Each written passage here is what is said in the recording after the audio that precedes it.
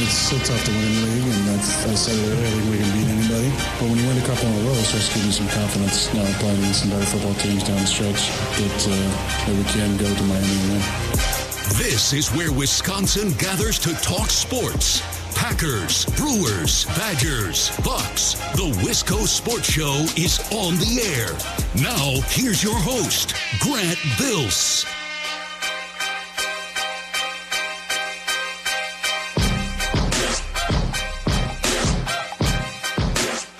You know, I'm a fan of sports radio just as much as I am a sports radio host. I love listening to sports radio. And today and yesterday and the day before, I've been listening to other shows, and I've just thought, oh my God, I'm glad we don't talk about that on my show. This happens a lot where I'll listen to other shows and be like, my God, I'm glad that I, for whatever reason, don't talk about that on my show. I'm glad that my listeners don't care about that. This week, it's the Pro Bowl. I'm just so glad that it hasn't even been on our radar from 4 to 6 the last couple of nights. It's not that it's not a good accomplishment for players who make it. I haven't thought about it. I haven't taken a single call on it. I haven't seen a text. I haven't seen a tweet. And I'm really glad. Like today, I saw a lot of people on Twitter, and this is Tua, so Tua's kind of this weird lightning rod for debate online.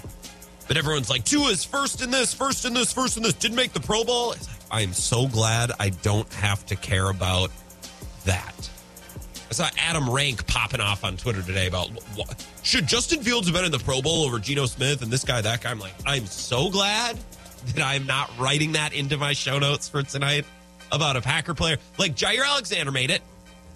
And then there were a couple of alternates, which I didn't know until 3 minutes ago when I Googled it. Elton Jenkins was named an alternate. Okay. Kenny Clark, Aaron Jones, Keyshawn Nixon, Aaron Rodgers, and Preston Smith. Okay. Again, very, very, very glad. Very glad that we're not caring about the Pro Bowl this week. This is the Wisco Sports Show. My name is Grant Bills. We're going to talk about some other things that makes me very happy. But we're not going to talk about the Pro Bowl. 2 guests tonight. 2 heavy hitters, baby. We're going to talk about baseball. Yes, baseball. With J.R. Radcliffe. He writes for the Journal-Sentinel. He's their trending sports reporter. His Twitter is great. You should follow him at J.R. Radcliffe if you don't already. I don't know that he specializes in any one team or any one thing. He's the trending sports reporter. I typically see him tweeting mostly about the Brewers. Maybe that's just what I see, but that's kind of where my following leans with JR. He's going to join us at 4:30 to talk about the Brewers offseason so far, especially as it relates to what the Mets have done. And what the Mets have done and what the Mets did this offseason kind of culminated yesterday and the night before and the day before, just kind of around Wednesday and Tuesday of this week, in giving a boatload of money to Carlos Correa.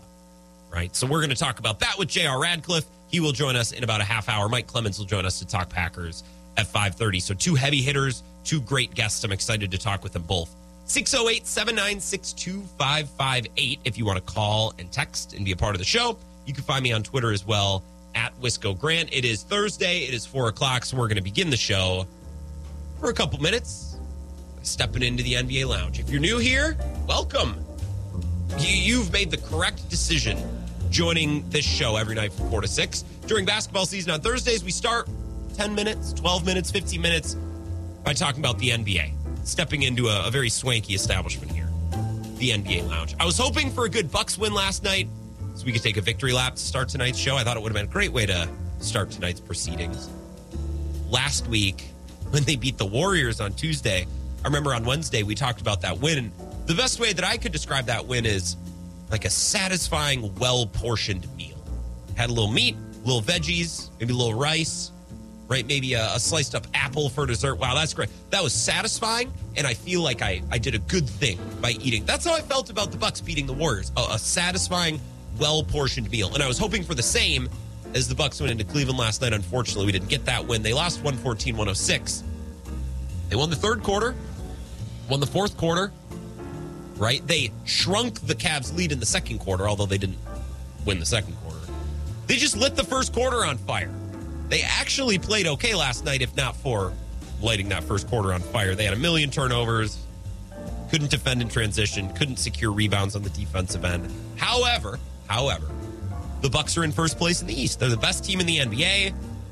Chris Middleton is on the mend. Joe Ingles is back and playing his way into basketball shape and playing his way into the flow of this team.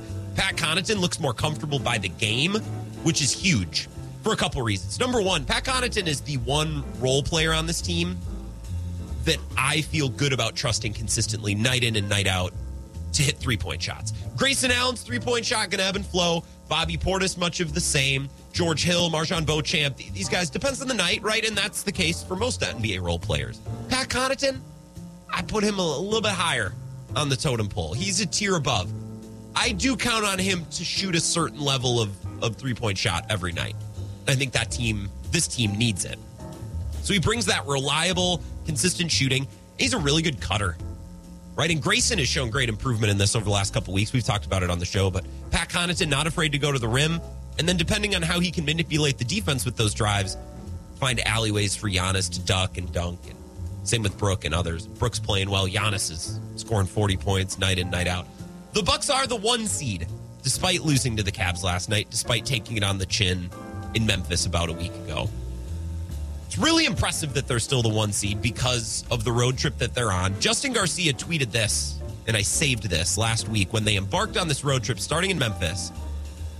This road trip included all opponents who were combined 60-16 at home.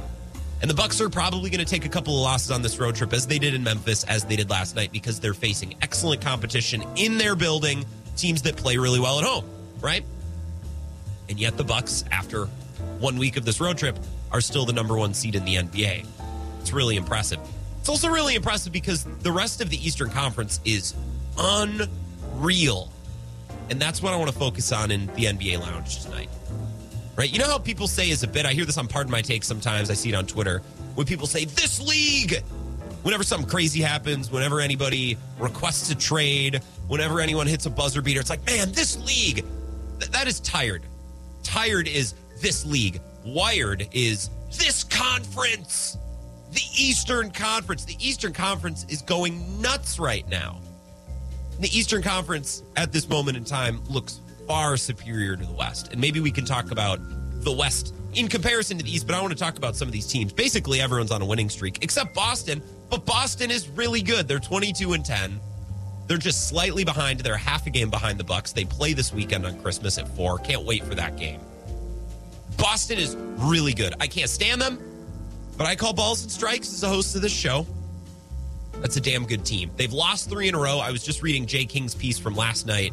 The Celtics lost to the Pacers, and they're evaluating some things right now. They're having to look in the mirror, have a little gut check, but still they're 22-10, and they're a half game from being the top-seeded team in the NBA right now. Boston's really good. The Cavs are great. They're 22-11. They've won 5 in a row. And the coolest thing about Cleveland, and if you're a basketball fan outside of the scope of just the Bucks, this is why the Cavaliers are cool, and this is why what they've done over the last few years is really cool. They're still growing, right? They paired Donovan Mitchell this offseason with Darius Garland. They had Darius Garland, who is our point guard, and said, we're going to bring in Donovan Mitchell, and we're going to let those two grow together and learn how to play together. And I don't know if you've watched the Cavs, but it's going pretty well. They're doing the exact same thing with Evan Mobley, who's only 21. They drafted him 3rd overall out of USC. They paired him with Jared Allen. They got this buddy system going on, and it's brilliant. They have this long runway to grow and contend, pairing Donovan Mitchell and Darius Garland and pairing Evan Mobley and Jared Allen. And because they have these strong duos both in the front court and the back court, other players on the roster look like they've settled into their role really well. How many of you turned on last night's game and thought, oh, Kevin Love's still playing, and he looks pretty good? Yeah. Because Kevin Love is playing in a defined, established role alongside some of these younger, talented scorers. Kevin Love was plus 17 last night. He's an effective basketball player in the role in which the Cavs ask him to play. Isaac Okoro, much of the same. When Mobley and Jared Allen are doing their thing, and Darius Garland and Donovan Mitchell are doing their thing, well, now Isaac Okoro can duck, rebound, and cut, and do all of the other things. He's not asked to score. He's not asked to space the floor like maybe he was last year. Now, he's gotten better, but he's still a limited player. But limited is okay when you have this great, young, talented, dynamic core that the Cavs have put together. The Cavs are really good. Won 5 in a row, including last night. Brooklyn Don't look now, but the Nets are 4th in the East. They're 20-12, and they've won 7 straight games. It's amazing what happens when they're just a basketball team and they get rid of the soap opera stuff and they just play. And I mean play literally in that Kevin Durant's playing. Kyrie Irving, for the most part, has played, although he's missed time. Same with Ben Simmons. Same with Joe Harris. Like, guys have missed time. That's a structural hazard in the NBA. Guys are just going to miss games. But when you cut out the drama and your players play, for the most part, this team's actually pretty talented. They're 11-1 in their last 12 games. They scored 91 points in the first half last night. Kevin Durant is doing some wild things, and maybe next week we can talk about some of the Durant stats because they're wild. And if the Nets keep winning and they keep ascending and they keep building, might be able to put together an MVP case for KD. We'll see. I'm not going to go there yet. I'm just waving a little flag saying, hey, remember this. We might come back to this. Durant's putting up some wild numbers. And I like what I hear from him. I've been watching some press conference clips. The things that Kevin Durant is saying about Jacques Vaughn, the coach, the things that he's saying about the team at large, he's very aware. He's very self-aware. Very honest, but very self-aware, including, he was asked last night, I believe, or maybe it was a couple nights ago. He was asked about what a Knicks-Nets matchup would look like on Christmas. And he's like, look, we probably would have got a Knicks-Nets matchup on Christmas if I hadn't requested a trade this summer and there was an uncertainty about my placement on this team. The NBA didn't feel confident enough to give us a Christmas Day game. I was like, wow, that's very self-aware. That's very honest. And now that Brooklyn has cut out a lot of the drama, hey, turns out they're a pretty good basketball team. They've won 11 of their last 12.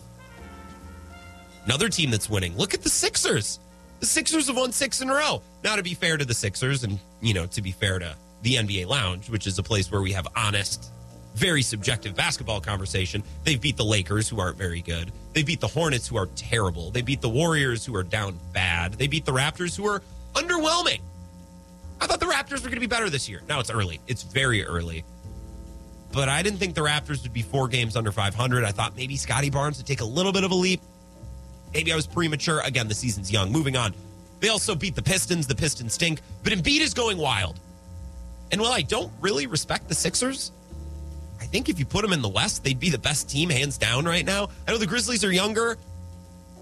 I don't believe in the Warriors. You talk about the Nuggets. I'm not really sure I believe in them either. You put the Sixers in the West, they might be the best team in the West. Although I don't respect them. They have star power. They have experience. James Harden is averaging 23, 5, and 11 on like 40% three-point shooting since he's come back. Joel Embiid's playing like an MVP, and Tobias Harris exists. Remember? Yeah, he's on this team too. I remind you because I consistently forget. The last team in the East, the Knicks. The Knicks had won 8 in a row until last night. Jalen Brunson is working. All of a sudden, Knicks fans are like, man, praise the Lord. We have to thank the Lord. We have to thank Mark Cuban and the Raptors, or not the Raptors, but the Mavericks for letting him go. Jalen Brunson is doing great things for the Knicks. The Knicks are winning. And in the month of December, they're first in total wins, they're first in net rating, they're second in defensive rating, and they're 4th in offensive rating. A Tibbs renaissance in New York. And I say renaissance because Tibbs has gone from place to place, and he succeeded right away. But typically, he wears out his welcome, and things kind of degrade as time goes along. Maybe a little Jim Harbaugh in that respective, right? Where it pops right away, everyone buys in, and then he's a little abrasive, maybe starts to wear out his welcome. We haven't seen this before, or I haven't seen this, where Tibbs takes over a team, you get that Tibbs bump, then things start to decay, and then are we getting a second bump? The Knicks had won 8 in a row until last night, and they're having a crazy good month of December. Will it last? Who knows? But as of right now, the Bucks look great. Boston is great, although they don't look their best at the moment. The Cavs have won 5 in a row. Brooklyn's won 11 of 12. The Sixers have won 6 in a row. And the Knicks are one of the best teams in basketball in the month of December. Look at the East. Look at this conference go. The East is on one. And right now, if you ask me who's the best team in the East, well, you can make the case for the Bucks. I think that's the easy answer. You could make the case for the Celtics. But if you were to tell me that Cleveland's going to continue to get better, Mobley takes a step and really makes some noise, and if Cleveland's going to make it and contend in a conference finals, I'd believe it. I don't really believe it with the Sixers. Not sure about Brooklyn. Kevin Durant is that man. I need to see a little bit more. I need to see that they can keep their hands clean, and I need to see that prevent themselves from being a soap opera for the next couple of months. You can make a case for a couple of teams in the East. Now, some teams are easier to argue for than others, but still, If you eliminate conferences, a fundamental exercise for us fans of the league to do. And Christmas, think about this over Christmas, too. This is a good thought exercise. Eliminate conferences, take away conferences, and say the best 16 teams make the playoffs, regardless of conference. And we had to do a draft of teams that we believe would win the title. How many teams come off the board before you pick a team from the West? You take the Bucks, you take the Celtics, okay? At what point are you saying Nuggets? Before or after the Cavs? I take the Cavs first. At what point are you saying Clippers? Clipper, that's a lottery ticket. Maybe, but I don't know. I don't think the Clippers are as sure of a thing as the Cavs. I don't know. Brooklyn looks really good. Now, Brooklyn has their question marks, but fewer, I'd say, than the Clippers. How many teams, if you were to eliminate conferences and start one big March Madness-style NBA playoff tournament, and you had to draft teams, go around in a circle and draft teams to pick to win who's going to win the tournament, how many teams come off the board before you pick one from the West? Just challenge yourself to try to come up with that answer. Try to rank the teams as title favorites. Excluding, of course, the idea that Cleveland would have to go through the Bucks or the Celtics. No, let's just say one big round-robin March Madness tournament. We got to pick winners. How many teams are you picking before you pick one from the West? Think about that. Fun exercise to do in the back of your mind while you try to ignore your relatives on Sunday and watch some football and watch some basketball. Let's take a break. I have one more NBA item that I want to hit. It's our boy Johnny Davis. Man, he's catching strays on podcasts. I got a clip from the Low Post that I want to play you coming up next. We can talk a little more Bucks, and then we're going to get to J.R. Radcliffe, the Journal Sentinel, coming up in a few on the Wisco Sports Show. This is the Wisco Sports Show with Grant Bills on the Wisconsin Sports Zone Radio Network.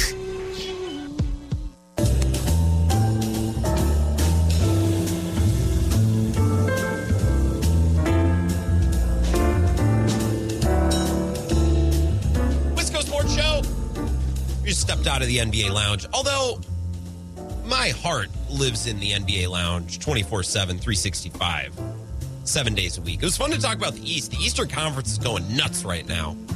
And for years and years and years, the national media, the lamestream media, the four-letter network mocked my Eastern Conference. Well, the West is just so much harder than the East. Who's the best team in the West right now? Go ahead. Hit me with it. The Nuggets? Oh, okay. All right. Go off. The Clippers? All right, well, flip a coin. We'll see. They're either in the lottery or they're a finals team. Go ahead, flip a coin. Like No Country for Old Men. Heads or tails? Go ahead. Yeah. Spin that roulette wheel. The Grizzlies? All right, sure. You know, make a conference finals and then we'll talk. The Pelicans? Oh, okay. All right.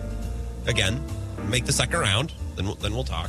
A lot of question marks in the West. You know, the East is full of polished contenders. This conference is coming for necks right now. Knicks had won 8 in a row until last night. Best team in basketball in the month of December. Sixers have won 6 in a row. Brooklyn's won 11 of 12. The Cavs have won 5 in a row. Boston's really good, although they've lost a couple now. And the Bucks are just doing their thing. They're fighting through a tough road trip. They're fighting through guys missing time. And they have the best record in the NBA. And the best player in the NBA. Life like this sure is sweet, ain't it? Eastern Conference folk.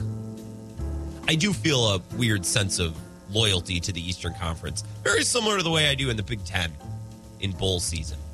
608-796-2558. Chuck texts in and says, WTH, audio sucks. Well, I wouldn't know anything about that, Chuck. If you're listening to a staticky radio, that's might just be radio. Might not be me. Sounds clear on this end, but if there truly is something wrong that I need to fix, let me know. Thank you for the text, Chuck. You can also tweet me at Wisco Grant. Badgers game is canceled this week against Grambling State. I feel like a clown because I did a detailed breakdown of that game with Corn Roller earlier this week. I don't even remember what we said. I don't remember what we said. We talked about Grambling State. Was there some player who was on some watch list or some player on Grambling who was local to the state of Wisconsin? I don't know. Zach Heilbrin, our friend Zach, said in his update just 20 minutes ago or so, holy smokes, the jazz music's still playing. Zach Heilbrin said in his update about 20 minutes ago that Wisconsin's going to look to replace that game. They're going to look to find someone. Hey, Lots of nasty competition in the WIAC. Call up one of these schools. Call up UWL, call up UW Eau Claire, UW Green Bay, UW Milwaukee. Rematch with Marquette? Huh? Interesting. Might be kind of fun. I don't want to do that again. We already beat them at home. I don't need to beat them twice. Let Marquette have their fun. They're ranked. They're having a good time. Let them be. You call WIAC school? I'm all about it. I wish they did a whole invitational. They should do a WIAC invitational and then also let the Badgers come in and play too. Why not? I'd be about it. I like that crossover game that they do at the beginning of the year. So Badgers against Grambling is canceled. And speaking of Badgers, I was listening to the Low Post the other night, which is Zach Lowe's podcast. While we're talking about the NBA, I thought I'd bring this up. I was listening to the Low Post, Zach Lowe and Bobby Marks. And they're doing what every NBA podcaster is doing this week, and they're talking about trade candidates. Well, which teams might be looking to be buyers? Which teams might be sellers? That's an original idea. Not every podcast is doing that this week. Could you try to predict which teams might be selling and which teams might be buying? I don't know why my default NBA podcast voice just turned into Will Ferrell doing Harry Carey. Could you try to predict which teams might be buyers and sellers before the deadline? That's what everyone's doing this week. So I spared you on the NBA Lounge from doing buyers and sellers. But Johnny Davis, our guy, not even catching a stray, catching direct fire because the Wizards stink. Now, Johnny Davis might also stink, but the Wizards stink. So these two guys are beating up on Johnny Davis for no reason. Get a look at this. I mean, Johnny Davis, who they drafted this past year, he's averaging like 6 minutes a game. So, Bobby, I don't watch college basketball. I just don't have time. Yeah. Can you confirm that Johnny Davis is a real person? Like, he's not the former coach. He's not. Did they just get on the clock and not know who to pick and just like make up? Is he a movie character? And they just thought it would be funny to draft a fictional person. He could walk in front of my house right now and be like, "Hey, Zach, I'm Johnny Davis from the Wizards. I just happen to be in your neighborhood." I would have no idea who it was. They'd be like, "Were you drafted this year?" Meanwhile, Memphis, who I think we're going to talk about later. Yeah, they're just like, who of our young guys wants to play? Well, Laravia, you want to play? Sure. Roddy, you want to play? Sure. We play everybody all the time. And like Johnny Davis can't get on the floor for a team that stinks. Well, that wasn't all that fun to listen to. I got the link from NBA Reddit sent to me by one of our hardcore listeners here in La Crosse. Sam sent that to me a couple nights ago, and I'm like, I'm going to have to listen to this podcast. The problem is, like I said, I didn't really want to go listen to the Low Post because I'd already listened to Simmons, who did the same exact pod with Rob Mahoney. And I just, there's too many podcasts, there's too much content, and everyone thinks that they're so creative, they're executing the same ideas. I thought this week we'd get together and record a podcast. Christmas season means the start of trade season. So why don't we try to figure out which teams might be buyers and which teams might be sellers? Oh. I could have listened to a dozen NBA podcasts at least, did this exact same thing, and I listened to Simmons and Mahoney, and it was good, and I had my fill, and then Sam sent me the link on Reddit to this quote. I'm like, now I'm going to have to listen to Lowe and Marks and figure out why they're slamming Johnny Davis. Well, it's because Johnny Davis plays for a terrible team, and yet he can't get on the floor. Let's take a break. We'll come back. Alec and Menominee, UW Green Bay is not WIAC, just FYI. Thank you, Alec. It's Horizon League, isn't it? Am I correct on that? I believe. Breacher says AM side is fine, but FM side is weird, kind of robotic sounds. Well, I would imagine that something somewhere has ice on it. There's also a lot of power outages today. And I know there's been power outages south of La Crosse, which is where the K2I tower is, Breacher, so maybe that's why. I don't know. I'm not an engineer, okay? Talking in this voice is kind of fun.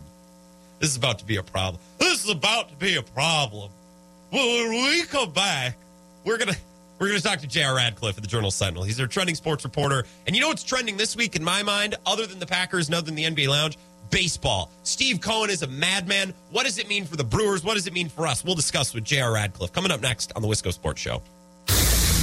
This is the Wisco Sports Show with Grant Bills on the Wisconsin Sports Zone Radio Network.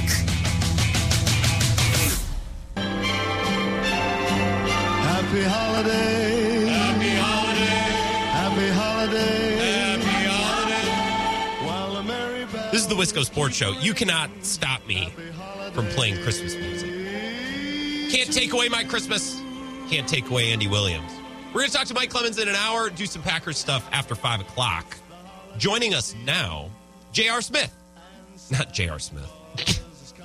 NBA on the brain. Sorry. Effects of the NBA Lounge. J.R. Radcliffe of the Journal-Sentinel. I spoke with him earlier today about the spending spree of Steve Cohen, what it means for the Brewers, what it means for baseball, and we were just kicking around some fun Brewers off-season topics. So J.R. Radcliffe, follow him on Twitter at J.R. Radcliffe. Here's our conversation from earlier today. J.R. Radcliffe is here, Journal-Sentinel. You can find him on Twitter at J.R. Radcliffe. He's the trending sports reporter, which I believe you explained last time you were on the show. We talked Brewers the last time you were on, and J.R., I know it's Packers season, but I think people are a little worn out by the hand signal business, so I'm trying to zig this week when everyone else is zagging. Well, sounds good, because where I'm sitting, the world is slowly ending around me, and supposedly ending even more so. So it's a great time to think about the summer.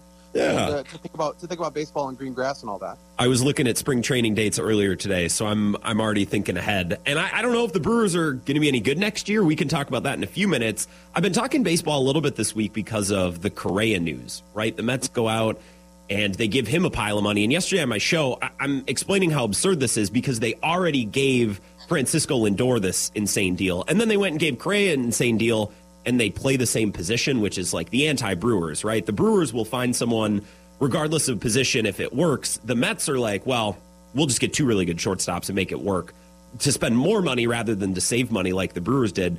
From a Brewers perspective, and from someone who covers the Brewers and someone who's a Brewers fan as I am, like, what do you think when you see this? Because the reaction from Brewers fans of a small market, has been really interesting. Lots of different takes on this. Yeah, I mean, I think it's understandable if people are despairing a little bit, because even if it's just one owner, one ultra-rich owner, driving up prices across free agency, across the landscape of free agency, like Steve Cohen kind of is, that's bad news for the smaller market teams. Baseball is kind of a paradox. Like, it is true that you don't have to spend that much money, and you can just get into the postseason, just do what it takes to get in the postseason, and you win the first round. You can beat a team that makes them, that has a ridiculous, 10 times your payroll, and you can beat them 3-0 in the NLDS. Yeah. So, like, that randomness allows for someone like a casual Brewer fan to just still have that hope, no matter how much other teams are spending. As long as the Brewers are competitive, they have a chance to actually, they have a chance to go to the World Series. They could have been a World Series team last year, and we know this because they finished a game behind the team that went to the World Series from the National League. Yeah. But on the other hand, if spending is getting this out of whack, eventually you're going to get to a point where there are, again, pretty stark differences between the haves and have-nots. And the Brewers are a have-not spender who's still been a have on the field for the last, 5-6 years. But you could see that coming to an end if teams are going to have to keep up with Steve Cohen.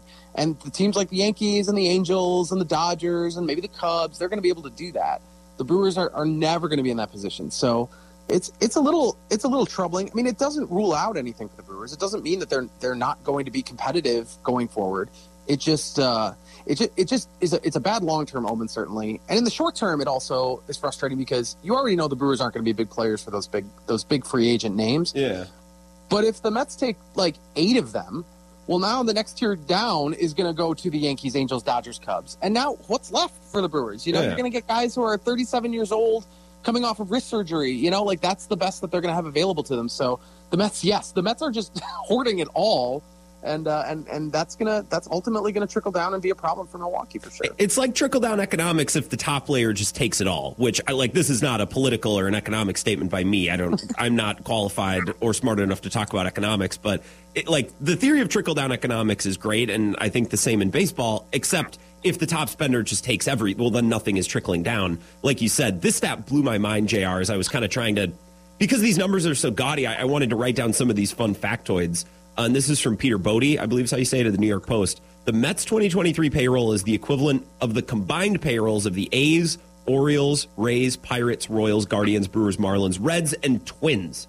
And that doesn't count the luxury tax that Steve Cohen's going to pay. Like, I know that the Brewers can't spend that much money, and I know that some of these teams pay exorbitant amount of money to free agents for long-term deals. This blows my mind. As someone who follows this stuff closely, I have a hard time believing this.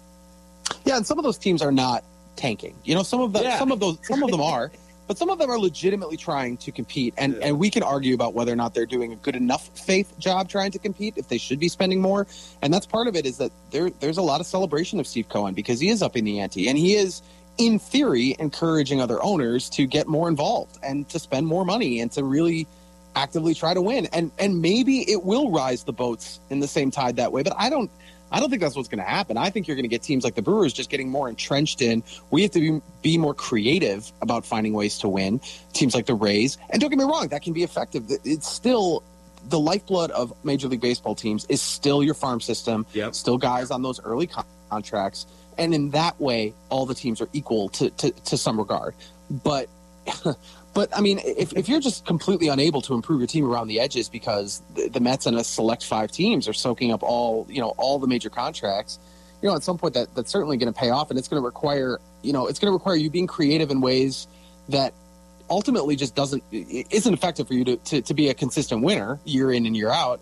And then more than that, it's just, that your odds are just really low. You're going to need all the stars to align to go on a run to the World Series. You're going to need everything to go right. The Mets can have so many things go wrong. I mean, this is tales old as time, but they can absorb major injuries and lose guys and still have, a $150 million guy stepping in as their utility man. So it's, it's a bummer if you're a Brewers fan. It's not necessarily what you want. Obviously, the solution in a perfect world is everybody spends more money and the teams compete that way. But unfortunately, we just have a lot of data. We know that's not going to happen. It's not going to happen here. It's not going to happen in a lot of places. Some of those cities you just mentioned among them. I think the stat that threw me off was, I think the Brewers since 1991, I don't remember the exact figure, total free agency amount of money spent is $170 million less than the Mets spent this year. Yeah. Which isn't even like that mind-boggling, I guess, when you really think about it, but it's still just like we're talking about 2 different playing fields. The Mets spent more in free agency in one night, $315 million, than the Pirates have spent since 2010.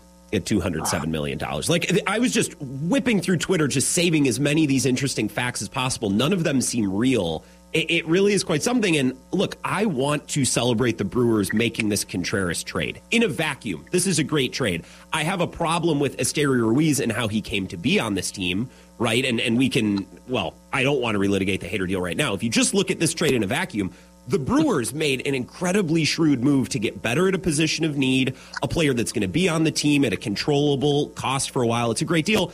But then you watch what some of these other teams do. It's like, oh. So I'm trying to think of an analogy, like a real-world analogy on like a real-life situation that would match this. But the Brewers have to be so deflated, and I think fans are too. The Brewers made maybe the best possible deal they could with what they have and what they need. And then next to what else is going on, it just seems like nothing. I mean, that's a really good point. They basically, they didn't have to spend a lot of money. They didn't have to give up any players, and they massively upgraded at one spot on the diamond. One of the big, 3 or 4 things they absolutely needed. Yes. And you're right. It would be nice to feel good about that. And then at the same time, they haven't spent a dime trying to get a Major League Baseball player on this team. Now that all might be coming, and we're probably entering the part of the offseason where I certainly still expect the Brewers to sign a couple guys, but it's disheartening. You would think that, they made an incredible move. This frees up resources to do other things. Well, they haven't done other things. And yes, maybe they still will, but they haven't. They've sat out the front end of free agency. So they're not using that extra money theoretically saved or saved for the fact that they're not paying Lorenzo Cain anymore or Andrew McCutchen anymore. They're not using the money to do anything else. So either their payroll stays the same, which is by its very nature falling behind because everybody else's is going up, or it goes back a little bit. Like, we don't know right now how that ultimately looks, and you can't really complain about it until we know the full picture. But it's definitely, how do you get excited when you're seeing a step forward with William Contreras, but then step back because everybody else is adding players, the contenders are adding players, and the Brewers aren't. Well, hey, JR, let's not say they're not doing anything with this money. We have a couple fun announcements over the last couple of weeks. The restaurant to be named later has been named. I was weirdly way more excited about that than I should have been. I don't know why. Maybe it was like satirical that I was really amped about that, but it's the Lining Kugel's Barrel Lumber Yard Tap House Pour Room or something. And like I can't remember off the top of my head, but that's cool. And now we have the 4-1 Force. I don't remember what they were called before, but that's exciting as well. This team is moving and shaking. Come on. Now hiring is the 4-1 Force. You can be a member of the 4-1 Force today and play some X Golf while you're there. Tough spot for Brewers marketing right now because the team did come off. I mean, the 2022 season is is woeful. Like, it's so disappointing. And there's nothing, like I was talking about this with Kurt Hogue, my colleague at the Journal Sentinel. Like, what are we going to remember about 2022? At least 2016, as bad as that season was, it was sort of the last bad year before they got good again. Like, 2022 was supposed to be something completely different than it was. There's no storyline that you really come through. Maybe Corbin Burns continuing to be dominant, maybe Devin Williams taking a step forward. But I don't know if even those things, like, it's just, there's nothing we're going to remember about 2022. So it's so frustrating to think about it. You know, the Brewers have got to do what they got to do, promoting various other things, but it's sort of like, yeah, we don't care about any of that because the team is not getting better. And, you know, the team isn't even talking. We haven't even had like a William Contreras press conference or anything to really like sort of cement his arrival in Milwaukee yet. And again, I'm sure there's good reasons for all that stuff. It's just, it is a tough spot to market this team right now because people are really down on them. They're down on the product. The attendance has shown that, you know, they've gone backwards. Hard to find on TV. Hard to know what their direction is right now. New GM, not seeing a lot. It's kind of it's a little bit of a void right now in Brewers land. Are we sure that Contreras is that amped to be joining Milwaukee? Like, I don't know, the broken heart emojis. It's a bummer to get traded and leave your city and leave your friends. But if I'm Contreras, I'm like, I gotta go there. This Hader trade, JR, and I don't mean to keep bringing it up. We don't need to relitigate it, but I think it had this effect where it became open season on the Brewers a little bit, where all of these players and past players were like, they were okay with voicing why this is effed up. And then that led to, you know, voicing, a complaint about this and that. Like, the Brewers 2 years ago seemed like this great franchise. They would bring in players and get the most out of them. Players would come to Milwaukee and find success that they hadn't previously found, and it felt like we're in a great spot. And that Hader trade, it feels like crossed a line in the sand where now they're viewed differently, both by their fans and by former and current players of the team. I think that's fair. I think that's a moment in time because the Hader trade does seem to be the sort of precipice of when everything went wrong. Whether that's correlation or causation, we'll never know. But right now, with how bad 2022 went, it feels much worse than I think it ultimately will be felt. I think if you had gotten to the offseason, if the Brewers had still finished as they did, the disappointing season, you get to the offseason and it's Josh Hader getting traded for William Contreras and Robert Gosser and maybe a couple other relievers or something. I think it's definitely a trade to talk about, but it isn't universally panned. It's that's interesting. Okay, I can see what they're doing there. You know, dealing from strength or to get a weakness. Like I could see that. So I do feel like the deal with getting what they got for Esteury Ruiz, it has softened sort of the overall package to it. I also just think that the team torpedoing, you know, if they make the playoffs and let's say they win they get to the NLCS again, yeah, people are still going to talk about the Hader trade because there's still going to be a blown save here, a blown save there in the playoffs that matter. But I still think it probably goes away to some degree. It's all about the team just not winning, and winning will cure everything. And if they come back in 2023 and they win a bunch of games, the Josh Hader storyline will go away. But it was a bad move. They acknowledged it was a bad move. You know, no one disputing it. It definitely didn't go how they thought it was going to go. A lot of fans wondering what they were thinking would happen in the first place, and I get that. I was among them. I'm not sure I understand it, but you know, I do think if they come back and succeed, I think the Hader trade dissipates a little bit in the collective memory. If they don't, yeah, maybe we're talking about it for years and years. I don't know. I hope that's not the case. You might not have a strong take on this. Something that I've been really interested in, and we can finish with this. So this Carlos Correa signing goes down. And the other team in New York, the Yankees, right? It seems like they're being out evil empired by the Mets. And I'm very interested. Look, I don't know any Yankees fans, but I'm fascinated to see when Aaron Judge re-signed. All of these reports that Judge was going to take a little bit of a hometown discount to come to the Yankees. And I remember seeing that and be like, wait a minute. If I was a Yankees fan, I'm pissed. Like, we are not the team that takes hometown like we are the team that forces other teams to have to sign a hometown discount or other players. And now yesterday I see Hal Steinbrenner talking about this is great for New York, two teams that are competing. And then he was talking, and the New York Post might have played this up a little bit as maybe clickbaity, maybe out of context, but it's kind of saying like we need to look at what Steve Cohen's doing. And he sounded kind of upset that Cohen was spending so much and kind of going against the precedent of the rest of the league. If I'm a Yankees fan, and maybe you don't have a take on this, I'm kind of pissed. Like, what happened to this rich, evil empire? They're being outdone. The Yankees are the little brother right now. I think this is so interesting. I have no lost love for the fans of the New York Yankees. You know, when I grew up in the 80s, the Yankees were bad. And I remember growing up thinking, they're just kind of an also-ran. And I didn't, you know, when I was a kid, I didn't know the history. of the franchise, and obviously they got back to an elite level over and over and over again. But this is a team that we're talking about the stars aligning for the Brewers. Like, the stars never have to align for the Yankees to get to the World Series. No. They've been in this boat year in, year out.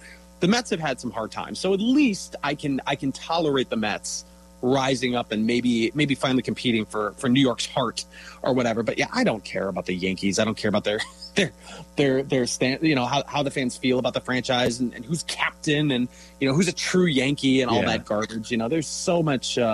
There's so many other franchises that just have to fight for a small piece of the pie that the New York franchises don't take a hold of. So however they feel, fine with me if they're unhappy about it. No love lost. Really quickly, I said that was the last thing. Do you think the Packers win on Sunday? You excited for Christmas football? I don't know that I love having to watch a Packer game on Christmas. Not going to lie. Well, I guess I'd rather watch the Bucks on Christmas. I've gotten used to the NBA thing. Yeah, I don't know. Do I think they're going to win? Well, I do, because I love the chaos that could stem from it. I love the idea that they stay alive one more week. I mean, they are not the better team, and they should absolutely lose. And I don't know, the way the defense is played, I think they probably will. But man, there's just as frustrating as Aaron Rodgers can be sometimes. The man has done this before, and the Packers organization does seem to had a little bit of blessing where they kind of just never ever quite go away. I could see them winning and making things interesting. I mean, I think there is a possibility that the last week of the season, January 8th. Oh, I want it. The Lions and the Packers are playing with something on the line, and maybe that ends up being just for Detroit's sake and not for Green Bay's. But I feel like that game is going to matter. And, you got to hand it to the Packers. For even when they're bad, they seem like they just don't often go away. There was that 4-win season a little while back. So it's not universally true, but they always seem to linger in the picture longer than they realistically should. I think something weird is going to happen in this game. Some weird special teams play, some weird rule that we have. I don't know. Packers in Miami on Christmas. I don't know. I think we're going to be writing some bizarre stories and talking about something weird, but we'll see. Keyshawn Nixon with a big kickoff return that turns the tide or something. Yeah. I don't know. When I think of Miami, I think of that fake spike in 2014. Just something weird and out of the ordinary. I don't know. That's kind of what I'm bracing for on Sunday. JR? Yes? It's not just Miami. It's all of Florida. The whole Floridian thing is like everything in Florida. They've never played well there. But, yeah, I think of the fake spike. That was a wild game. That was actually a really good time. Yeah, that was a really good team in 2014, too. We don't need to relitigate the 2014 season and how that thing ended. I appreciate you, JR, right before the holidays. I know you're probably busy and you're doing family stuff, and I just wanted to chat baseball with you, and I hope we get to talk about some exciting Brewers news somewhere down the line.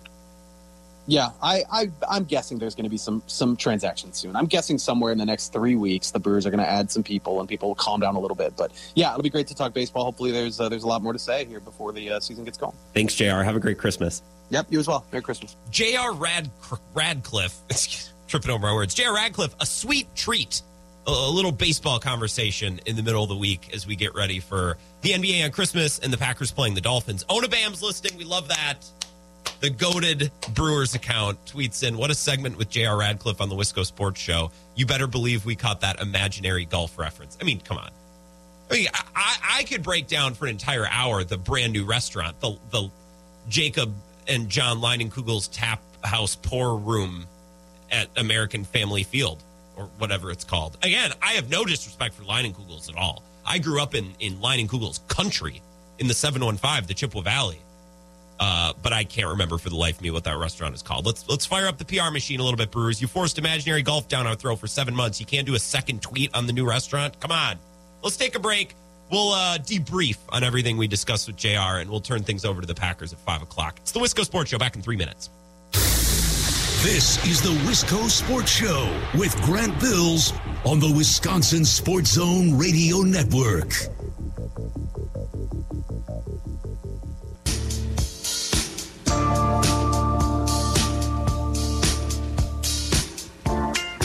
Wisco Sports Show. My name is Grant Bills. We appreciate the time of J.R. Radcliffe, not J.R. Smith. I've probably misspoken more than once tonight and called him J.R. Smith. It's Thursday. We've been in the NBA lounge. I got the association on the brain.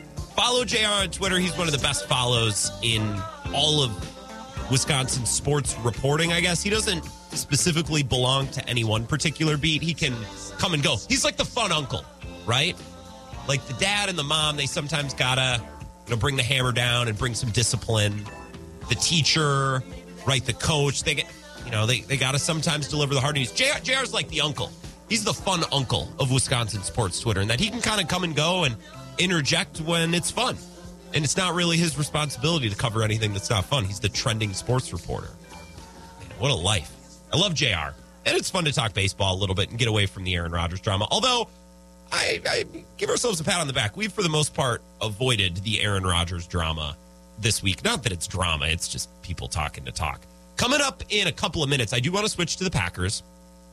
I want to talk about the stakes. What's on the line this weekend other than playoff positioning, the mathematical elimination thing? Yeah. I know that's on the line. I want to talk about what's on the line for football fans with Packers-Dolphins this weekend. We'll get into that. And I have one thing to ask of Joe Barry. Just one thing, right? I understand it's Christmas. I don't have a list 12 things long. I don't need a partridge in a pear tree. I don't need 5 golden rings. I just need one thing from Joe Barry and his defense this weekend. I'll explain what that is. We'll talk Packers-Dolphins. And in a little bit, we'll talk with Mike Clemens. Wisco Sports Show back in 2 minutes.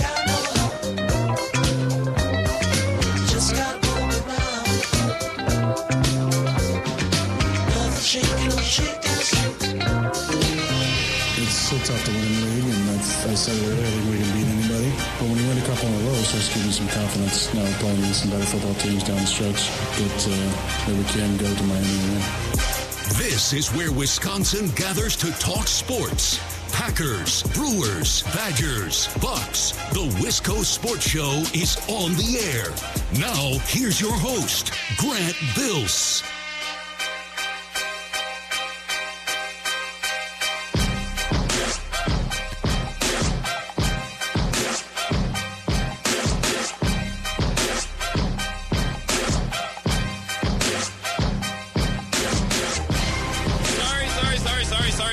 Sorry. I did. We're going to get some water. I was thirsty. This is the Wisco Sports Show. I was checking Twitter over at the water fountain, which maybe slowed me down. Got a tweet here at Wisco Grant from Mike, who is in Eau Claire. We've got a weird Eau Claire dynamic thing going on right now. We got Mike in Eau Claire, who's really coming for next this week. And then Clint in Eau Claire, who's upset. And then Eau Claire Chris. Like, we need to get our Eau Claire hierarchy figured out. Anyways, Mike in Eau Claire tweets in, says, excited for tomorrow. Friday is always great, especially when you hear J.R. Smith before. Yeah, we did have J.R. Smith at 4:30. Did you catch that? Great interview. J.R. Smith, the trending sports reporter, the Journal Sentinel. J.R. Radcliffe. Apologies again to JR. But Mike, you are correct. You do never want to miss a Friday show. I want to make t-shirts. I have so many t-shirt ideas for the show. One is never miss a Friday show. It would be kind of sick to just make Edmund Fitzgerald shirts. I don't know who would buy such things. Speaking of, I don't know who this is for. I'm on Photoshop for the last hour putting together the Wisco Sports Show Christmas card and the Wisco Sports Show Christmas letter. I'll probably end up tweeting them both out and putting them both on Facebook. But if you want them emailed to you, traditional, as the holiday should be traditional, DM me on Twitter or message the Wisco Sports Show Facebook page with your email. Or just tweet it at me too if you don't mind putting your email out there. And I will send you the Christmas letter and the Christmas card. And then if you want to print it off and put it on the fridge, print it off and read it, then you can do it. But I'm working on the Christmas card and the Christmas letter as we speak. So get at me on social media if you want me to send it to you. This is the Wisco Sports Show. My name is Grant Bills, and I hope you're having an outstanding night. Drive slow. It is freezing cold.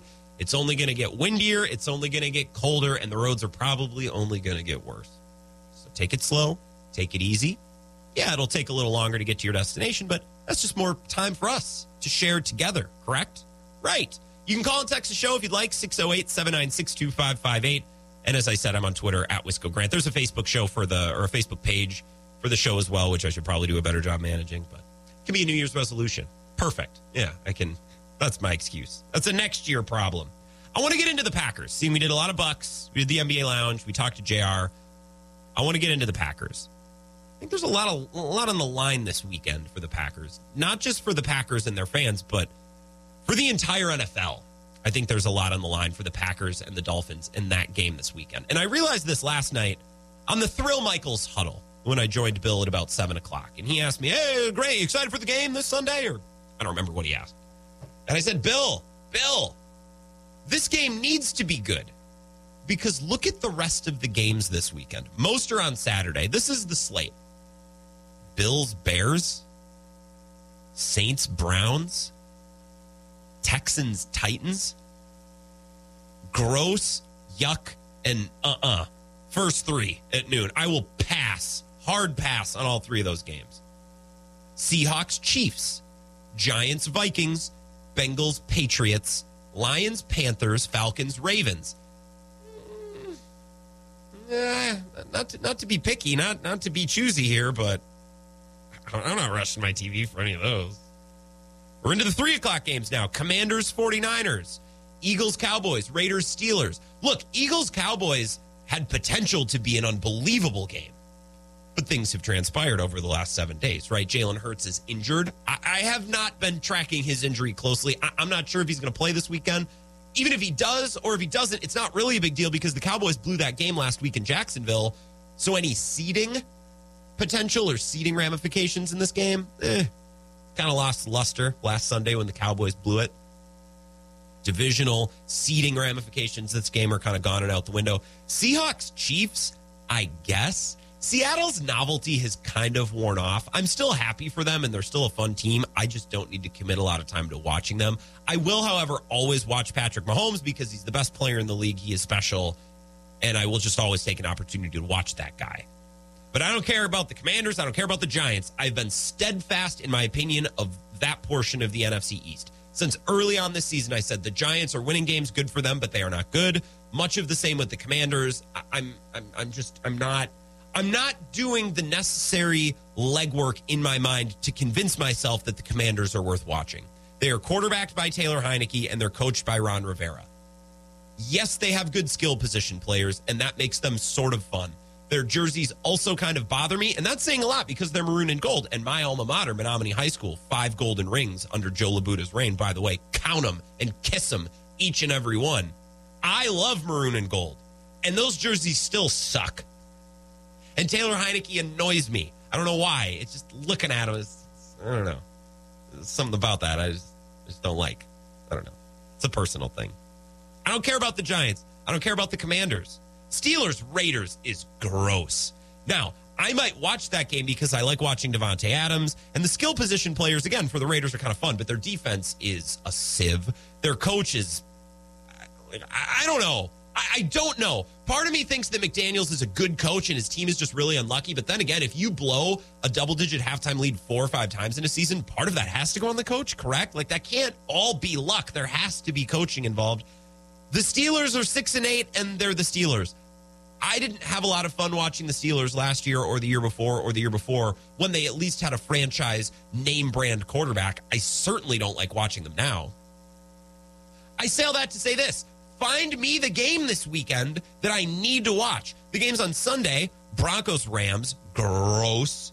Buccaneers, Cardinals. The Cardinals are on an FBI list for me. They're on a no-fly list for the rest of the year for me. Trace McSorley starting that game. I'm out. The Buccaneers, I suppose I'll watch because it's on. It's Sunday night. Chargers, Colts. I'm out on the Colts after last weekend. Packers, Dolphins is the one game the entire weekend where I'm like, that could be fun. There's playoff ramifications. There's seeding ramifications for both teams. It's kind of a fun matchup. It's in a fun location. It's a little out of the ordinary. It's a little wacky. It's a little weird and wacky, which is good.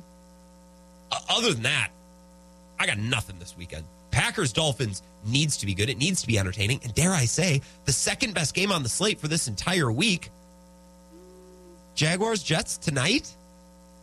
I all of a sudden want to watch the Jags. Well, my.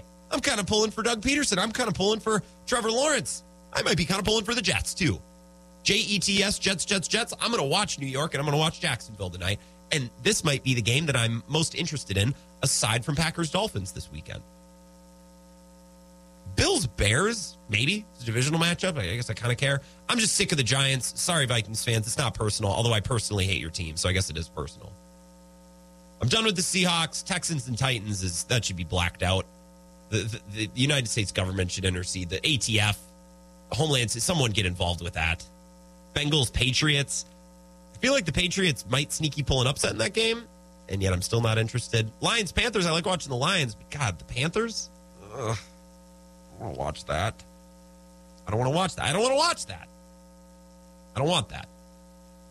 Packers Dolphins needs to be fun, needs to be wacky, it needs to be entertaining. I'm going to say a new category for a game. Packers Dolphins is our Jimmy Buffett fins up game of the week. It needs to be lighthearted. It needs to transport us to a more fun, more warm, more entertaining place. Packers Dolphins is our Jimmy Buffett fins up game of the week. It's our fruitcake game of the week. And I think the Packers can win this game. We were talking last night on the Bill Michaels Huddle. Again, I go on Bill's show. It's no big deal. I told Bill last night, and I want to talk about this again. For the Packers to win out, the offense will need to put together their best stretch of the season. Okay? They're going to have against the Dolphins, the Vikings, and the Lions their most consistent, most effective, most explosive stretch of football all year. And the case is there to be made that they haven't had their best stretch of offense yet. No. Maybe this is as good as it's going to get. And we're going to look back and think, the offense never really got off the ground. The offense never really found its stride. The offense never really put it all together. But there is a case to be made that they are in the process of putting it all together, and it's going to culminate and come together against the Dolphins, the Vikings, and the Lions. I have a couple reasons, a couple bullet points. Bullet point number 1, Christian Watson and Romeo Doubs are finally healthy together. Watson has been a difference maker by himself. A couple of numbers I saw on Twitter today. This was from everybody's favorite guy, Pete Bukowski. Since week 10, which was the Cowboys game when Christian Watson busted out, the Packers are 3rd in offensive DVOA. I think there are reasons for that, but by far the biggest reason is Christian Watson, his explosiveness, his size, his speed, his big playability, and his explosiveness and dynamism that a defense must respect. It's gravity. Him being on the field has an effect on many different things, right? Watson is the explosive player, and Doubs is the precision guy, the possession guy. I think of James Jones. James Jones is never fast or bigger, but right place, right time, would catch tough balls, and on 3rd down in the red zone, in gotta-have-it situations, you could trust his hands. I know James Jones is also prone to drops, but it seemed like the big ones he would pull in. I think this is a great combo, and I think down the stretch, these two could really do some nice things.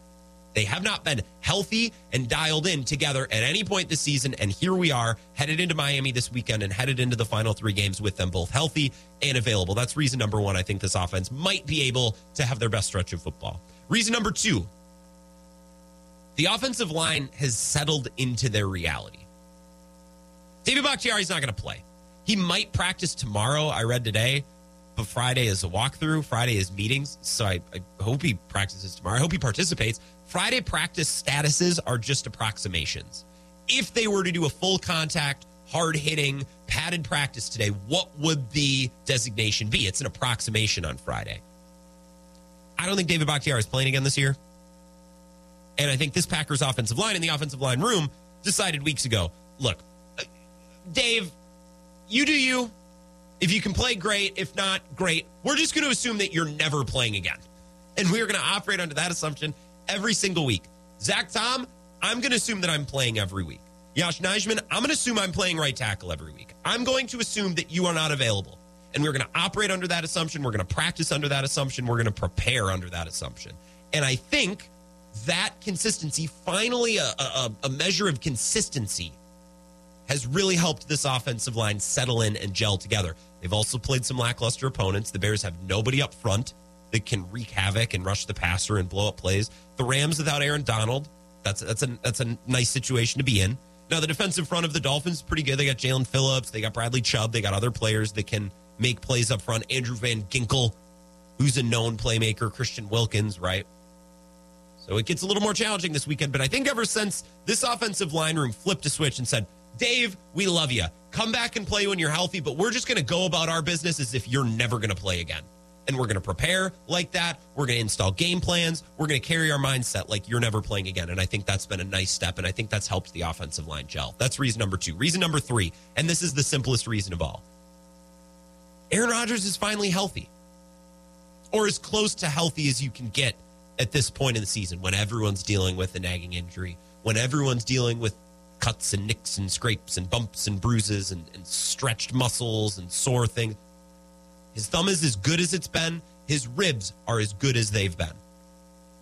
Rodgers is finally healthy. Now, he's still prone to bad throws, to brain farts, to misses, and we saw one this last week against the Rams. We saw one against the Bears with Randall Cobb. He's still prone to mistakes, but hopefully fewer mistakes, and hopefully not mistakes that are made on behalf of pain in his ribs, an inability to grip the football, as I think maybe we saw at the end of the Titans game on Thursday Night Football. Hopefully Rodgers' mistakes are not being made because of injuries. Hopefully Rodgers at age 39 is just prone to a miss here and there. Now, we can live with that if the offense is clicking at a high enough level and the defense is not a complete and total disaster. But what we can't have is Aaron Rodgers missing a throw or missing a read, and then also missing some throws because of his thumb, or also missing some throws because of his ribs. We need to cut down on the misses, and if the misses are just Aaron Rodgers being 39 years old, okay, well, we planned for this. We designed a team knowing that might be the case. 608-796-2558. A couple of reasons why I think this offense may have all the right pieces to put it together. If we believe our eyes and we believe, 14 weeks of precedent up until this point, they won't. But, again, the argument is there to be made. The case is there to be made. I'm just going to be the one to make it. Couple of tweets here. H tweets in and says, tuning in late, Bucks Celtics love on Christmas Day. Yes, I cannot wait to watch that game. I'm very glad that the Packers and the Bucks aren't on at the same time. That is the crown jewel of the sporting day is Bucks Celtics. They haven't played yet this season. They're the first and second best team in the NBA in the standings, and I think in public perception, and maybe in the betting markets, although I haven't looked. For those who are, poo-pooing the NBA, look, if folks tune in to watch Broncos-Rams, which is going to be Baker Mayfield on the 4-10 Rams versus Russell Wilson on the 4-10 Broncos, if people tune into that game over Bucks-Celtics, there's nothing the NBA can do. That's not some referendum on the NBA being political or too many travels. Those people are just never going to watch NBA, and that's fine. Luke the Lawhan tweets in at Wisco Grant, says, Wisco Sports Show Eddie Fitz shirts? Yes, please. Well, I'm thinking, I don't know. I got a couple of T-shirt designs that I've been kicking around in my head. I think it'd be badass to have an Edmund Fitzgerald T-shirt, and I think it'd be badass to have like a Grateful Dead fish hippie design with a Never Miss a Friday show. I think that'd be really funny. But these ideas live in my head. Right now, I'm executing another idea. I'm in the process during commercial breaks and today and tomorrow of getting our show Christmas card and Christmas letter completed. So again, if you want me to send that to you, I'm probably just going to tweet it out at some point. But if you want me to email it to you, old school style, DM me on Twitter at Wisco Grant. Text me your email address, 608-796-2558, and I will send the card and the letter out to you. Let's take a 3-minute break. Come back. I want to talk about Joe Barry and the one thing I ask of his defense this Christmas Sunday. We'll get to Mike Clemens after that at 5:30. A lot more Packers talk and a lot more of the Wisco Sports Show coming up next. This is the Wisco Sports Show with Grant Bills on the Wisconsin Sports Zone Radio Network.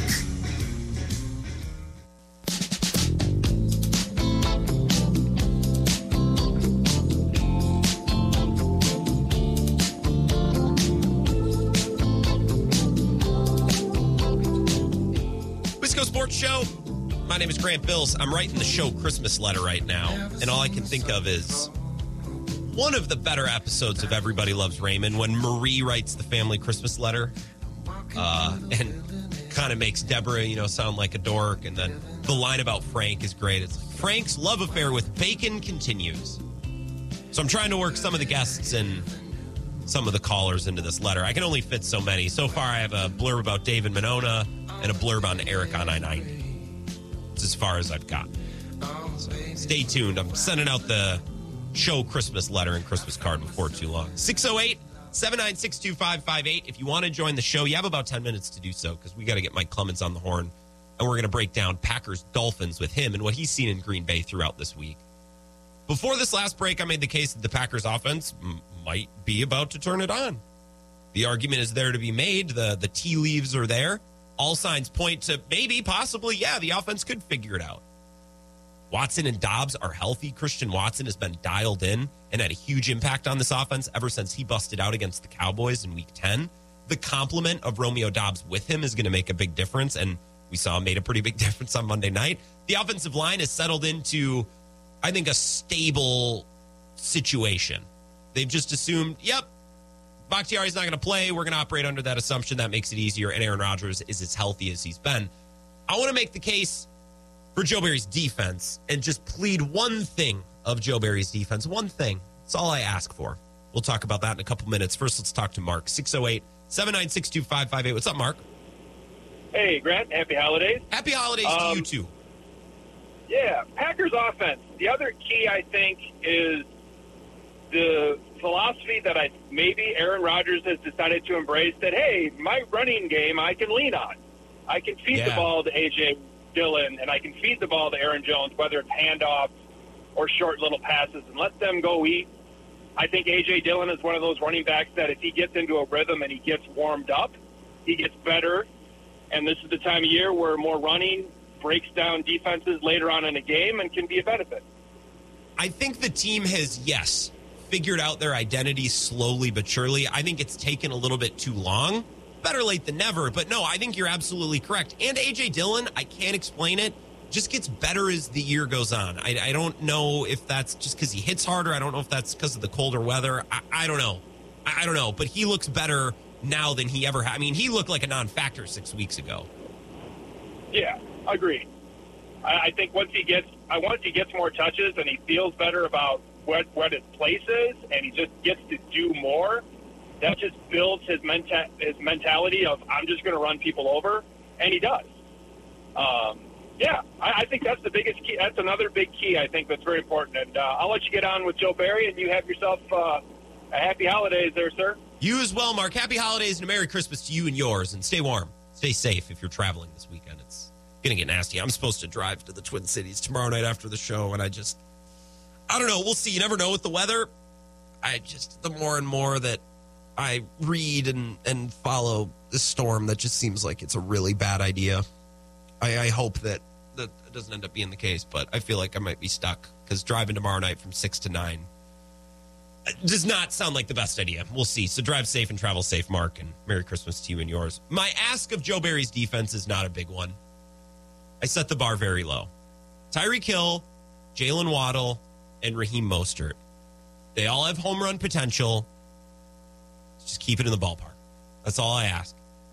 I want a Jason Alexander-esque performance from Joe Barry's defense. You're going to give up some singles. You're going to give up some doubles. Make them earn those singles and doubles. Make the batter go down and dig out a breaking ball. Make him pull his hands in and take the ball the other way.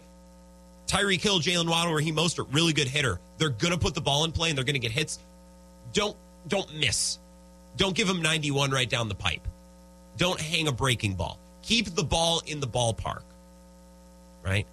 And let's exit this baseball analogy, and I'll actually directly say what I mean. Tyreek Hill and Jalen Waddle are really good wide receivers. They're really fast. They're really dynamic. Just keep a defender within 8 yards of them. Like, I don't want Tua to drop back to pass. He throws down the field, and then as the camera is panning, I sigh out of frustration because when the ball gets there, I realize Tyreek Hill has no one within 12 yards of him. The way we felt with Justin Jefferson in week 1, I want to avoid that. Defensively, can we just look like we understand what's going on out there? If we do that, I'm happy. Again, Tyreek Hill, Jalen Waddle, Raheem Mostert, they're going to make plays. Can you make them earn those plays? Right? With Raheem Mostert, can we allow fewer than 10 yards per carry? Can we avoid a rerun of the NFC Championship game in 2019? Can we just keep the ball in the ballpark? Make the Dolphins play small ball. Make them earn it. I'm not saying play bend but don't break. I'm just saying don't hang any change-ups right down the pipe. Okay? Can we not blow any coverages? Can we not let guys run wild through space? Can we not give up 10 or 12 yards a carry? If we can do that, I will live with the result on the defensive side of the ball. Firefighter Greg texts in and says, watch out for Mostert. Just saying, Firefighter Greg, I think Raheem Mostert's still running after that 2019 NFC Championship game. You ever anyone make that terrible joke? Oh, I watch out for Raheem Mostert. I still fear him. I still see him in my nightmares. When I close my eyes and remember the 2019 NFC Championship game, I felt like Bo Pelini, Melvin Gordon, Monte Ball, and James White running all over my team wondering what the heck happened. They Bo Pelini'd us, Firefighter Greg. How could I forget? I will watch out for Raheem Mostert. I worry about Joe Barry's ability to do the same. Just keep the ball in the ballpark. Don't let anyone run wild and free and loose, nobody within 12 yards. Oh, my God, how do you even get that wide open? If we can avoid the play-by-play and the color commentators on Sunday, and I don't know what network this game is on. It's on Fox. So does that mean are we going to have the A crew? Are we going to have Burkhardt and Kevin Burkhardt and Greg Olson? I don't want to hear Greg Olson say, how do you lose Tyreek Hill? He's the one guy you need to account for, the one guy that you can't let beat you. I would really like to avoid hearing that. Can we avoid that, please? Like in a 2-0 count, when Jason Alexander throws a meatball right down the pipe and it gets launched over the golf simulator in left field, or now the Jacob and John Lining and Dick Lining-Kugel's Tap House Beer Eatery pour room in left field. Can we avoid that? Please and thank you. If we can do that, I will live with the results. We will have a chance. We'll be in the game.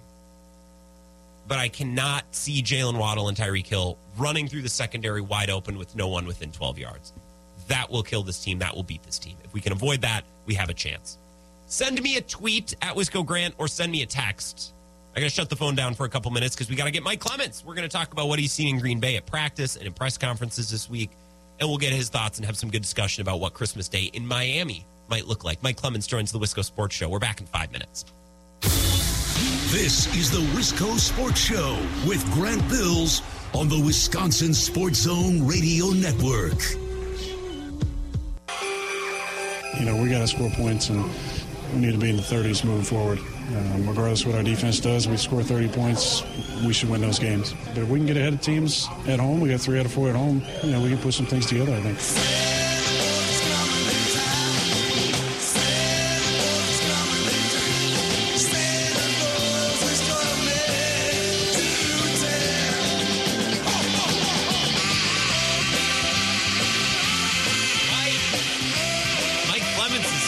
Sports Show. Mike, you read my mind. I saved a couple of Christmas songs. I like breaking out the classics. Bruce Springsteen is great. I got a little Andy Williams. Well, we're on the Save Wayne Lake, my friend, this week. No, it's fun, man. And, we got listeners that are now probably starting to wrap up from work. They're trying to hurry up and get out, and maybe they had a little Christmas party or something with their coworkers, but they're trying to figure out how they can get to be with family. And, it's what gets us in the mood, and it separates Christmas. And then we got a football game on Christmas Day to watch. But here's the thing: this season, I walk out of this locker room, Grant, and I go, what's the meaning of all this? Yeah. Because I could in August in training camp, and everybody was really hyping up the defense, but I could have told you maybe 10-7. You can't win 13 games a regular season 4, 5, 6 years in a row. You just can't. And it was inflated on what they were doing, last year. But the point is, where are you in December? And they are improving. And it's nice that I've got a variety of different players, not the same old guys, to talk to today. So one is Adrian Amos, though. He's a go-to guy in the locker room.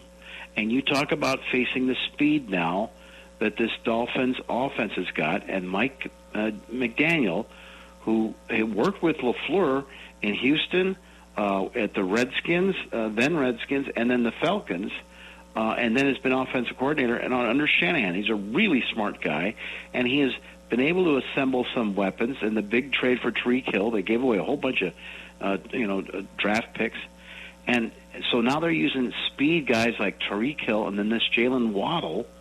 And Adrian says, yeah, we saw that a couple of years ago in Kansas City against the Chiefs. I know my time playing, nobody has been faster than what Tyreek Hill is. Then you got Waddle, who's not too far behind in speed. They fast. They can run. It's the same when we was playing Kansas City a couple years ago when you had, was it Harmon? Yeah, Harmon and Tyreek. So similar in that you got, two guys that can really run. Mike, right before I had you on, I was talking about Joe Barry and the defense and what I'm looking for from that defense this weekend. Just no jailbreaks, right? I don't want any plays where there's no one within 10 or 12 yards of Tyreek Hill. Tyreek Hill, Jalen Waddle, they're really good. They're going to make plays. No blown coverages. Don't give up any home runs, right? Just keep the ball in the ballpark. That's what I'm looking for. If they can just do that, I'm going to be happy. I think that's fair enough because your point is, okay, if someone is chasing or trailing Tyreek, at least he was accounted for. Exactly. Yep. But if this guy is standing wide open 45 yards down the left-hand side of the field because they made you bite for some play action to the right or something, outside a tackle, well, then, he should just keep Joe in Florida and don't let him back on the plane for Green Bay. Yeah. The Raiders, under Josh McDaniels and the new regime out there, I mean, it seems like they're trying to cut anything and everything that Mike Mayock made as a GM with John Gruden. But to me, it's like, they've given up these players like Keyshawn Nixon, other players that have gotten loose, around the league. The Raiders stink this year. Maybe they should have hung on to some of these guys. Another one is the former Badger fullback Alec Ingold, who I remember getting to. I don't get to cover Badgers much. Zach does for us, but I did get to talk to him at Combine, and I thought, this guy is made for the NFL. And why those guys released him. But, hey, the Dolphins have picked him up, and Adrian Amos says, they're putting him in good spots. He's athletic. They move him around, kind of like the 49ers use 44 a little bit. So, he can do multiple things. He lines up at fullback and lines up at tight end and does different things like that. So when we playing against somebody, I'm aware of whoever they got. It's the league. I don't take anybody lightly. I think a fullback is only as useful as an offensive coordinator's imagination, Mike. Like, if you can come up with ideas and ways to use an athletic guy who can run and catch and block, great, then he's useful. But if an offensive coordinator isn't going to be imaginative and can't think up ways to use a useful player like that, then, yeah, like a lot of teams don't use a fullback. But for Mike McDaniel, or that's his name, right? Yeah, in Miami, a useful player because he can find ways to use him. And that's what this guy is doing. I mean, some of that talent was there before he got there this year. They have been, graduate.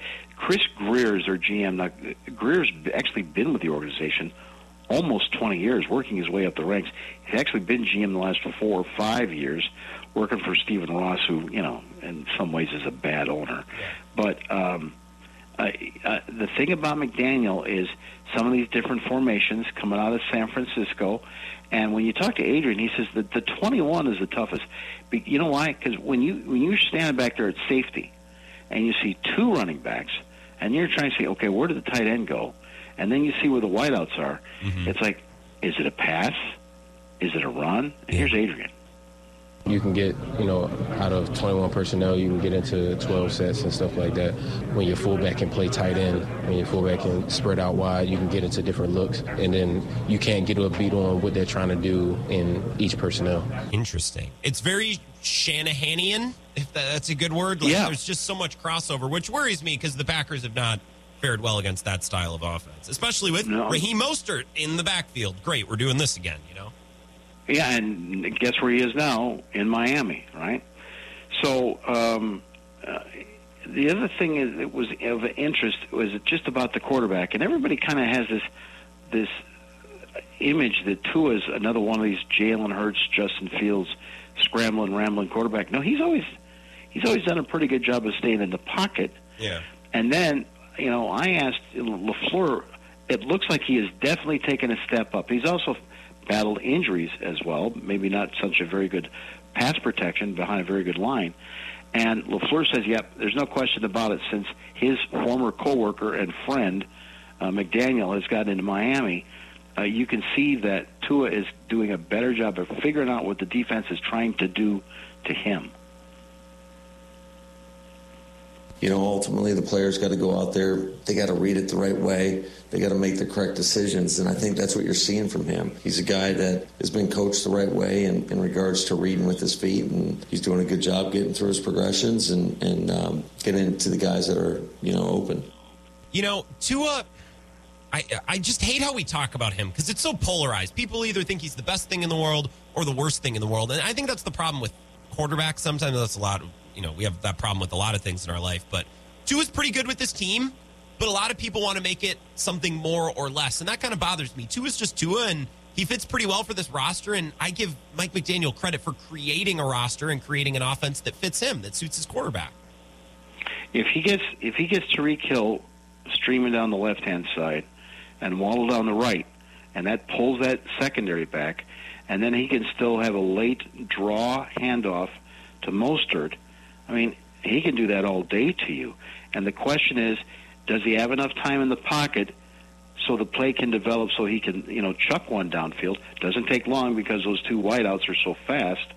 But, can he come up with that extra second or two with just a step to the left, just a step to the right, rather than go and run outside, and now you've broken down the play? That's where he's doing better, and his QBR is going up pretty good. Now, and we were ripping on the Raiders. How about the Packers?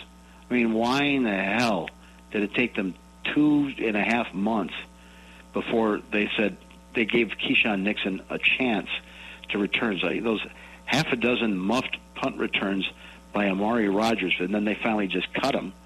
And so Keyshawn now feeling a little bit more confident in himself, coming out and talked to us in the meet. He talked to us for 20 minutes yesterday, Grant. Yeah. He's wearing his canine hat. That's his nickname. It's sort of his brand, Canine for Keyshawn. Yeah. And he was asked point blank, why did it take this team so long to give you a shot at kickoff return? You know what I'm saying? You never know what's going on in the building. I'm saying it's bigger than me. They didn't know. I didn't know. Excuse my language, but I didn't really know either. So it's just a confidence thing. You know what I'm saying? Once they gave me an op and I'm confident and just make plays now. Once you get your confidence as a player, sky's the limit. I suppose. Here's the fair question, and maybe this is the criticism, Mike, because nobody knew that Keyshawn Nixon was a good returner. Here's the question. Why did it take so long to try anyone else? Nixon or anyone else? Why did it take so long to try anyone else at all? One thing's for sure. You can stand at practice, and Bisaccia is trying to get these guys to go at 100% speed, but when you have no contact, you don't really know. So they're out there, and, first of all, they're just trying to learn the platooning. Like, which am I on this team? Do I line up in the left or the right? That's half the battle. And then, you try these guys, and you watch their eyes, and you watch their hands, and, can they actually catch the ball and secure the ball? But after that, is the guy going to have the guts to run up the middle and to these guys? And that's what Nixon does. He's just fearless. So listen to this. He'd already had a couple of big returns on Monday night in the cold, and I put the binoculars on him. And the Rams had just scored a field goal. Yep. Oh no, I believe it was the touchdown. It was the touchdown. So I'm watching Keyshawn. There's a long TV timeout, and he's standing there dancing to the music that they're playing in the PA. Then I see him sort of drift over to the Rams, and some guy in the Rams sidelines is trash talking him, and he's pointing to his chest. You talking to me? And he's smiling, and he takes his muscles. He's like 5'9", 5'10". He's flexing his biceps. Look at these guns, man. Look at these guns. And he's shaking his finger. You watch. And they're back from timeout, and the Rams kickoff team is lined up, and I'm like, dude, and he peeks back like, oh, okay. So he shoots back, sets his 2 feet. Right then, the guy kicks the ball. It's up in the air. And he watches that thing come all the way down. He returns it for 52 yards down the right side. I told him about that. I said, man, you are the calmest dude before the kick I've ever seen. Actually, it was their DN. I can't remember his name. Is it 54? That's his name? Floyd. That's Floyd. Floyd was talking crazy to me on the sideline. Turned me up. Told him I'm going to do something with the ball. He told me I wasn't, so I had to prove him wrong. That's what this is about. Did you say anything after that?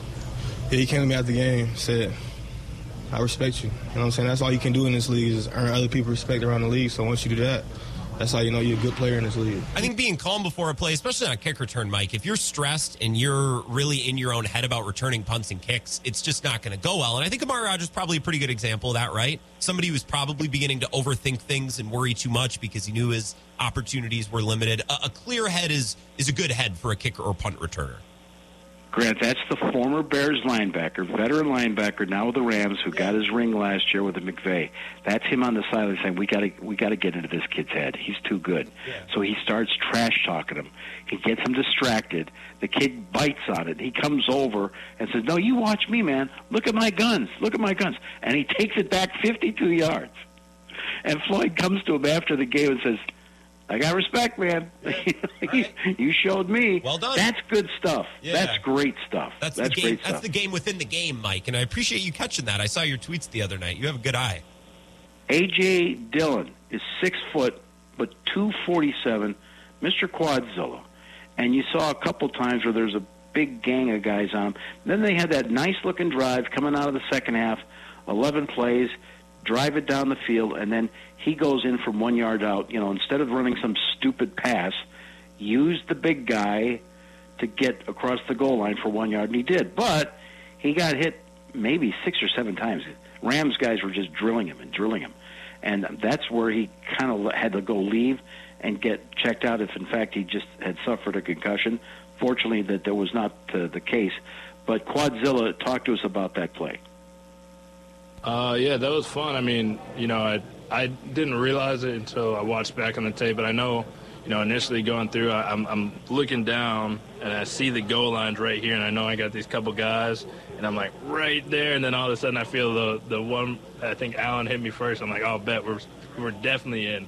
And then all of a sudden I feel all these guys coming on top, and I'm like, all right. I feel like I wear those guys down over time. A lot of the times you guys don't see that, but, you know, everybody's picking me up, and I hear those guys complaining about how heavy I am. So, you know, it's just kind of like a free ride. It put me up on their shoulders. I feel like Rocky. I got a call from a caller, Mark, just a couple minutes before you called me, Mike, and we were talking about A.J. Dillon, and there's really no analytical or specific way to explain how A.J. Dillon works as a player.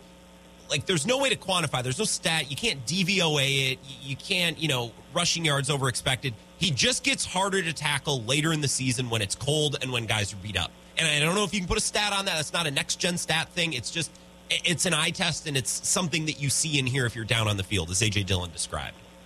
And the scouts love how if you're standing there a linebacker and he's 20 yards away and running right at you, all you see is that face mask and elbows flying. And you're like, oh, my God, where do I begin to bring this down? Yeah. It's like trying to bring down a train. So, you know, through this crappy 5-game losing streak, some injuries, particularly at the wide receiver, growth, young players, defense not coming through, and then losing your best player in Rashawn Gary November 6th against the Lions. Those have been the ups and downs of this team. And so Aaron Rodgers was asked, so right now, these guys are feeling pretty good about themselves. Hey, maybe we can pull this bunny out of the hat here. At what point of this season has this year's Packers look like that if you get to the postseason, that it would be worth the while? You know, I think the win against Cowboys was really important for us. We lost 5 in a row, and many of them not very pretty. So that was kind of our first last stand, and that kind of reminded us we actually can win football games. Now we lost in the next 2, obviously, but winning changes everything. Winning does a lot of great things. There was opportunities this year for us in the humility of losing multiple games where we got to finally clean some things up that needed to be cleaned up. And, yeah, we've obviously played a little bit better the last 2 weeks against bad teams. Now we got to play good against 3 good teams. What is the most important thing, and what is that we're still playing a meaningful football game on Christmas and got a chance to have a lot of things in front of us. Now, obviously, we'll be watching Saturday, and there's some things need to go our way, but we got to go down and get a win. And then I said it a few weeks ago, we just get one, and we get another one. And things look a little bit different going into this game, and get this one, things look a little bit different going into the next one. Well, I do subscribe to this one win makes a difference theory. It's a little less of a serious theory when you're 6-8 and they need as much help as they do. But I do agree one win rolls into another. I just think it's starting to get real late here, Mike. Yeah, it is very late, but at the bottom line, though, people are auditioning for their jobs. Now, then when it comes to Aaron Rodgers, I mean, I am so tired of people asking aging quarterbacks in Green Bay in December, are you going to be back next year? Yeah. And the only thing that makes me more tired is that they answer the question. Yeah. So I'll just leave it at this. You know, it came up on the McAfee show, and then one of the younger writers asked them again, and here was Aaron Rodgers' answer, this week's answer about what his future is in Green Bay. Well, I think first and foremost, it's going to be my own physical and mental health and how I'm feeling about committing to, another year, 2, 3 down the road, that grind. But those relationships are really important to me, and it's more than just those guys. I think there's 3 or 4 other guys on offense who have kind of unsettled futures. So I'm sure keeping those guys around would definitely give me something to look forward to. I just think he's talking to talk, which is fair. Like, I don't know. I just think something. You know what I think he's doing? Go ahead, yeah. You know what I think he's doing? I think he's coming back. I think he's excited by Watson and Dobbs and some of these other things. And I think he's just trying to appease his buddy Randall Cobb and Mercedes Lewis. Like, hey, man, I tried.